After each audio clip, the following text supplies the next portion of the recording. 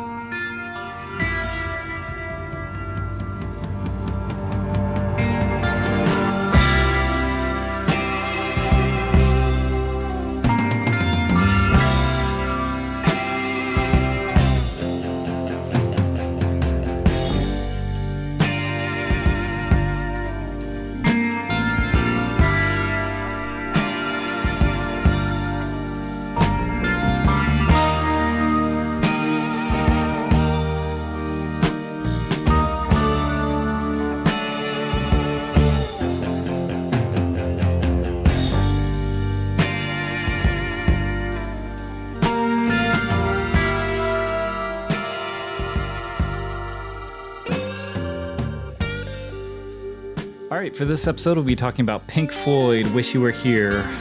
On the line, I have Ben. Which one is Pink? Rob. What's up? And John. Hi. Wish You Were Here is the ninth studio album by the English rock band Pink Floyd, released on the 12th of September 1975 through Harvest Records and Columbia Records. It was their first release for the latter, and the producer was Pink Floyd, and the genre is psychedelic rock, hard rock. I'm going to read from All Music Review, Stephen Thomas Erlewine. Pink Floyd followed the commercial breakthrough of Dark Side of the Moon with Wish You Were Here, a loose concept album about and dedicated to their founding member, Syd Barrett. The record unfolds gradually as the jazzy textures of Shine On You Crazy Diamond reveal its melodic motif in its leisurely pace. The album shows itself to be a warmer record than its predecessor. Musically, it's arguably even more impressive, showcasing the group's interplay and David Gilmour's solos in particular. And while it's short on actual songs, the long, winding soundscapes are constantly enthralling. All right, what did we think of Pink Floyd, Wish You Were Here? Holy shit. I like this record. Holy shit. I was not a Floyd fan as like a teenager or young adult, but listening to these albums now, like, fuck, they're good. Yeah, they're a really good band. And I think they get thrown in the hippie bus so much that it hurts them. I found this record at a Goodwill and it was too scratched to play. Oh man. Like it never played for me. I knew the album cover and I was like, man, that's pretty cool. I knew, Shine On You Crazy Diamond is a song. I knew Have a Cigar is a song. Honestly, I knew all of these songs as their own thing. The fucked up thing for me is I never realized like how synth-centric everything is on this one. I never somehow that escaped my ear. And now I can't unhear it. Like the Dark Side of the Moon one that we did like a few months back. Again, I was like, I didn't know there were synthesizers on this. Yeah. And yeah, they're just fucking, it's everywhere. And like, I don't know. I feel as if I've done myself a disservice by not hearing this like officially I haven't done myself a disservice at all. It's very fresh. It sounds great. Honestly, I think this is probably their best I've ever heard. Like this is like kind of peak Pink Floyd for me. Again, there's only 5 tracks, and every fucking track on this I've heard on classic rock radio. You can't say that. I don't think I could say that for any other record. Maybe Zeppelin 4. And do that's they have a radio maybe. edit of the versions of Shine On? Yeah. No, I've heard complete. I've heard part 2 and part 1 without an edit. That's some late night radio shit. Yeah. Yeah. What is that? 94.7 W. QRX? Not QRF. Shit. I forget the Indiana call Q95. sign. Oh, Q95? Q95, yeah, absolutely. Q95. Yeah. 95.7 Q95. Oh, I've heard. Was it for like Carb Day when they play their entire catalog in alphabetical order? No, but yes, that's a cool I do thing know they that. do. It takes all week long and it fucking rules. You can tell what does. day it is. Just like, oh, they're in the M's. Must be Wednesday. Is Carb Day the lead up to the Indy 500? Yes, it is. Okay. When you eat all the breadsticks. Yeah, indeed. Carve up. Nah, man. It's not only like synth heavy, it's like these just beautiful textures. No one's just noodling for noodling's sake. Like, I don't think I've ever heard a band care more about one note than this one. Like, they put more thought into one note than I've put into entire albums. it's fucking crazy. Yeah, I wrote something similar listening the other day to it, and I said this song, it might be the ultimate like psychedelic culmination of like the psychedelic era. It does everything that I feel like those bands were trying to do. It captures rock elements while progressing through songscapes and soloing. It's complex. It's not overtly like proggy, and everything naturally sort of meshes together in this beautiful song. So yeah, I just feel like if you were to pick one song, this Shine On might kind of do it. And it's so fucking sad. Yeah, it's so sad. And the best part about the sadness isn't the fact that like Roger Waters wrote it to be sad. It's the fact that the dude he was like writing the lyrics about showed up at the like when they were mixing down the song, and no one knew who it was. No one recognized Syd Barrett, and they all just fucking cried buckets because he was so gone. Yeah, that was the last time they saw him too. Yeah, he had shaved his head and his eyebrows and had put on a lot of weight, and clearly because all he had in his fridge were pork chops. Well, and then that same day, like they were celebrating was Gilmore's wedding. Yeah. It's crazy. It's just such a crazy, like, factual event. Like, we're recording this song about the guy. The guy shows up. We haven't seen him in 2 years. We don't even recognize him.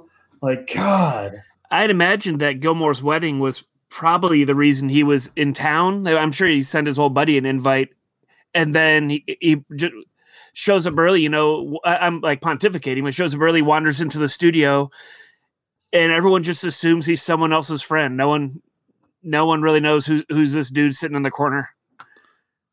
Yeah, was it the drummer or the keyboardist who was like, Sid? It was one of the two.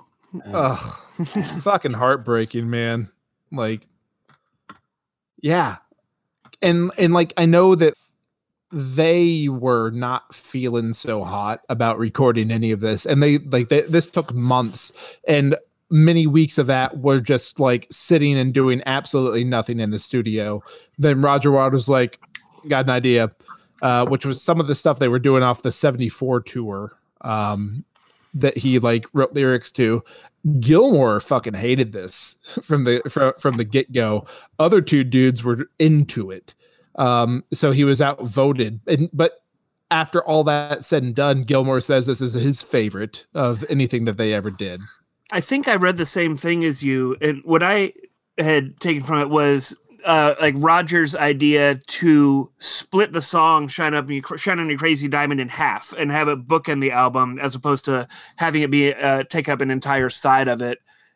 And I think that's what Gilmore was outvoted on. Yeah, that's right. On. That's right. Yeah, I think that was a smart choice. I mean, it works. It fucking works. I'm not super crazy about the second half of Shine On You Crazy Diamond parts. It's so good. It gets funky though. 9. It gets funky, and I do like the funky part, and it gets synthy, and I do like that, but like not as much as I like parts 1 through 5. But that's just a personal taste. Yeah, that's my taste too. I love that it goes from the quarter notes into the triplets, and like you don't really notice it until like your head's bopping like at a 3 versus a 4. Like it's so downbeat and simple yet incredibly complex. I don't fucking know. They do a cool, subtle like thing with the rhythm on "Welcome to the Machine." Also, Rob, you know, the base of it is just that throbbing pulse of what's like an EMS VCS3 synth, and then it's like throbbing on like the 1 and 3, and then Roger Waters is playing the exact same note, echoing it on the 2 and 4, and it's panned left and right. So it's like wah wah wah wah wah wah, and then every once in a while they'll throw in a measure of 7. So now the synth is on the 2s and the 4s, and the bass on the 1s and 3, and you almost can't perceive it. But if you're listening to it with headphones, and your brain gets used to like the backbeat being on the right side of your head. And then, just like every time they hit a measure of 7, it just like it swaps cycles. There's cool. so fucking cool. Man. Definitely some headphone listening tricks on the album for sure. And just the choice of mixing like acoustic guitar and synth is I thought that was interesting. Like to choose to use a non-electrified instrument with a synth, and it adds a whole melodic element that I hadn't heard before. Yeah, they figured it out. I mean, they're one of the bands that figured out that. How to create sounds, how to write these songs. Did any of you guys watch that animated video for Welcome to the Machine that was originally projected behind them on their 77 tour? Yeah. Did not. It's weird. These guys had some visuals, like they had like Spitfire planes fly over crowds and stuff. I mean, they were making events when you went to that go see them. probably would have been The Wall, huh? No, I think it was this tour, but I think there was... The Wall had the giant pig. Yeah. Which Roger Waters still tours around with, if I'm not mistaken. Man, you would have thought it would have been Animals that had the pig. Maybe. I'm not saying you're wrong. I'm just saying you would assume it was Animals. No, I could very well be wrong. Yeah, I think it's Animals. Fuck.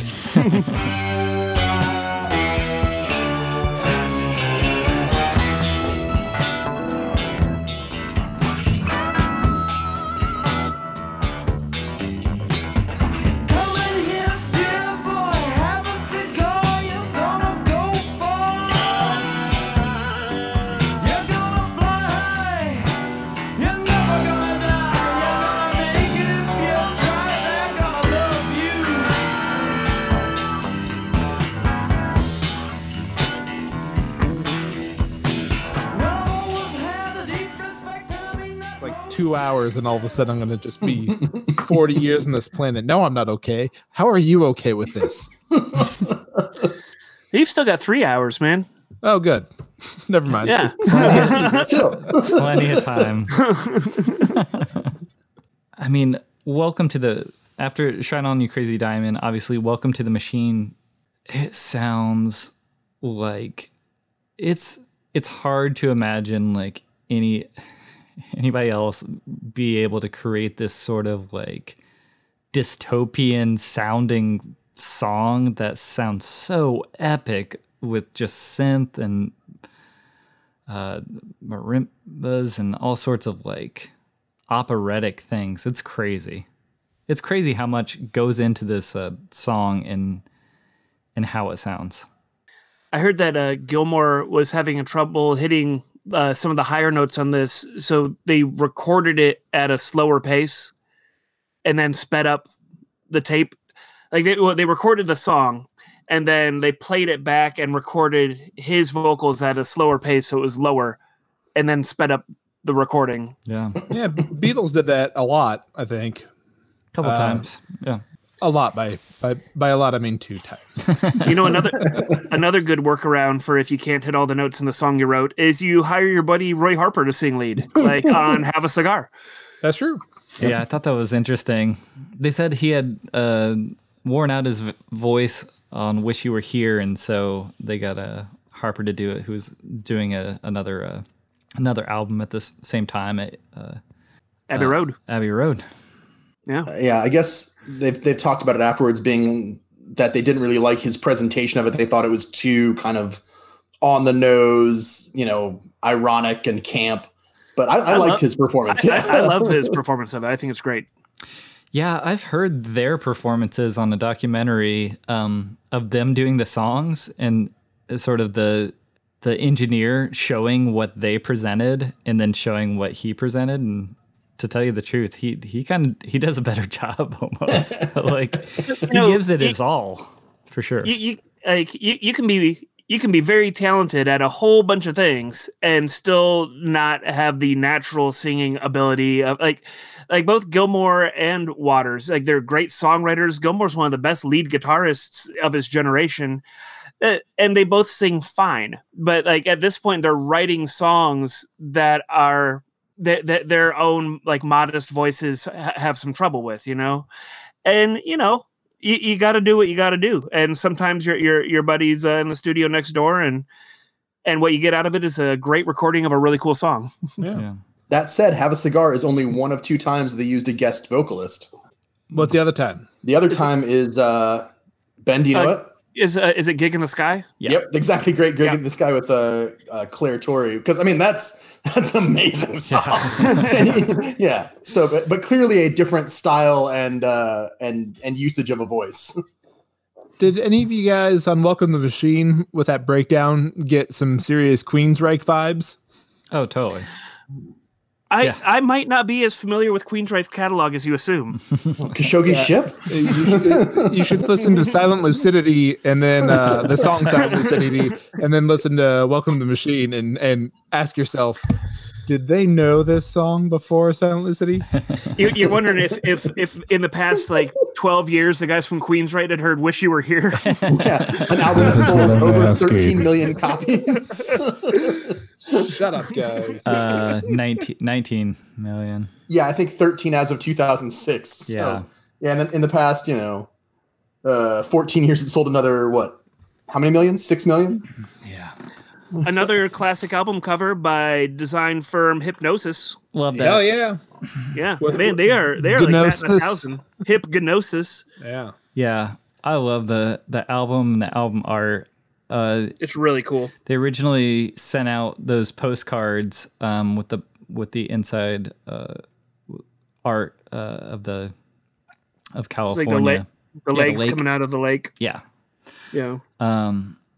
Well, is the cover 2 guys shaking hands and one on fire? Yep. Yes. Yeah. But then there was an opaque shrink wrap with a second cover on it, which is so cool.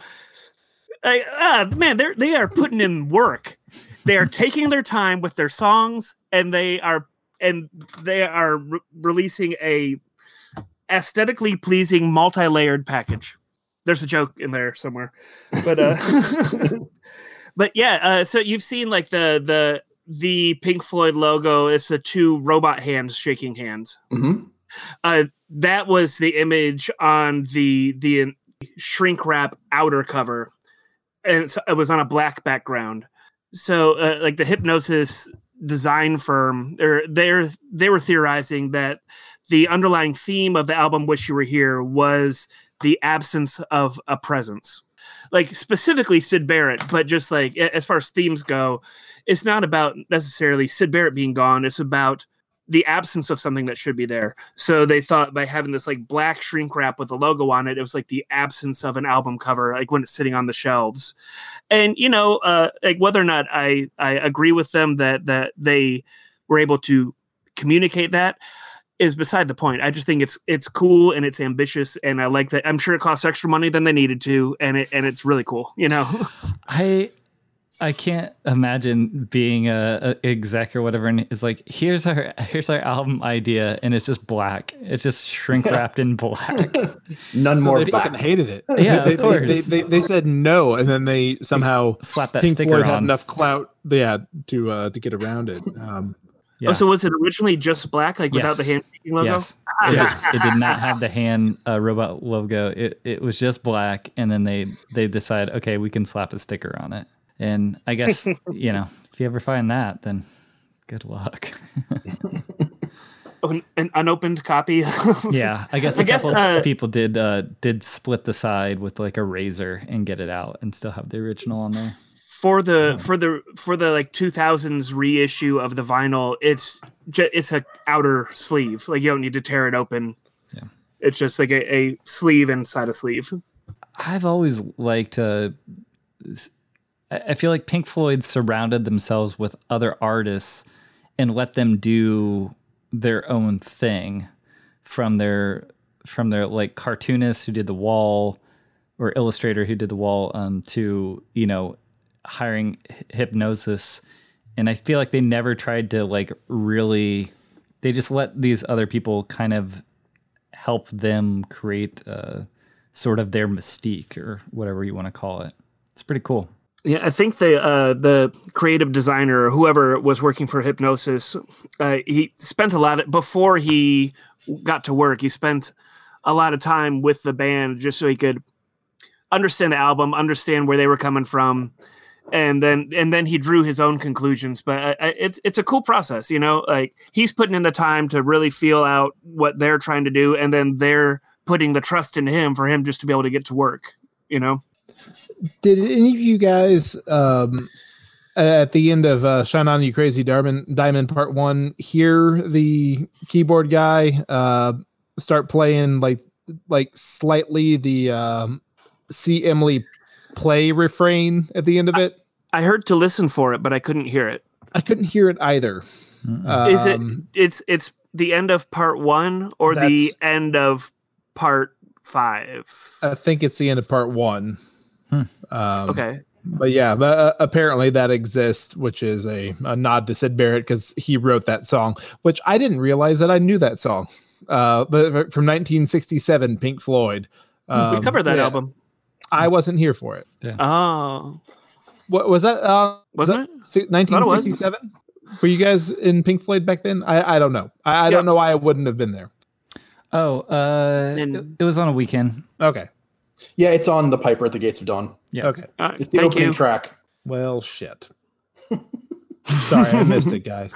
But yeah, apparently it's there as a like, hey, like nodding more towards that this is about Sid than anything else. Nobody knows where you are, how near or how far. Shine on, you crazy diamond. How many more layers, and I'll be joining you there. Shine on, you crazy diamond, and we'll bask in the shadow of yesterday's Yeah. Goddamn, what a cool record, I think. Right? It's really cool. Yeah. You all agree that the decision to break this up into Shine On You Crazy Diamond at the beginning and the end is probably the right move to... Absolutely. Okay. I like it. Yeah. Yeah, I originally thought it was strange to have Have a Cigar there. I don't know. I guess I just felt like everything else was a bit cosmic and a bit out there, and Have a Cigar felt very grounded in a bit of like rock and roll.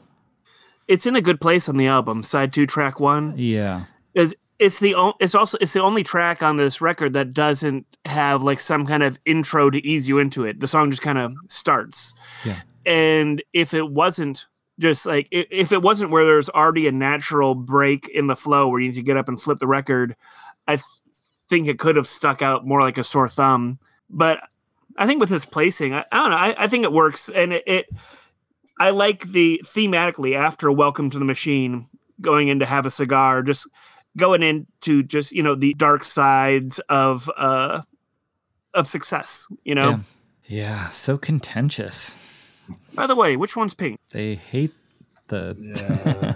Well, I mean, but can you imagine, like, sort of off of Dark Side becoming the biggest, like, top-selling band in the world, like, having everything you've ever wanted, I guess, given to you, and then, like, well, now what the fuck do we do? Got to reevaluate everything. Yeah. Yeah, and that they did. I fucking love at the end of Have a Cigar this band pass filter that goes into Wish You Were Here? Wish You Were Here, which is Gilmore with an amp inside of his car playing the opening chords while someone's tuning through the AM station. It's a real cool effect. Cool, man. And yeah, it sounds like they've tuned into the opening guitar line of Wish You Were Here as it's playing on the radio. Like the radio goes through a few different channels and then it settles, but sonically it still sounds tinny and far away like a car radio. And then the lead guitar, acoustic guitar line comes in over it, as if someone's like listening to the radio and playing along. and then like the car radio fades out as the song progresses. These guys and their fucking craft, man. Right? It's like they're artists or something. I do appreciate too. That's a 12 string he's playing on the radio, and then he plays the 6 string. When it comes in, it just really, it's different enough. It's the same, but it's different enough to really make it grab you. It's incredible. And what a pretty song! Wonderful song. Yeah, it flows very well. Would you call it a country song? Hell yeah, I would. I mean, it sounds like it, right? It's absolutely a country song. They went country and they went funk. Yeah, but it flows right. I mean, it's beautiful. It's gorgeous. I don't know. They can do it. Whatever it is that they want to do, they can do it. Yeah, I can't imagine. Yeah, calling it anything else. I think it's the closest they probably ever get to country. It's amazing. Or folk. I guess you could kind of call it folk too, if you didn't want to call it country. Straight country.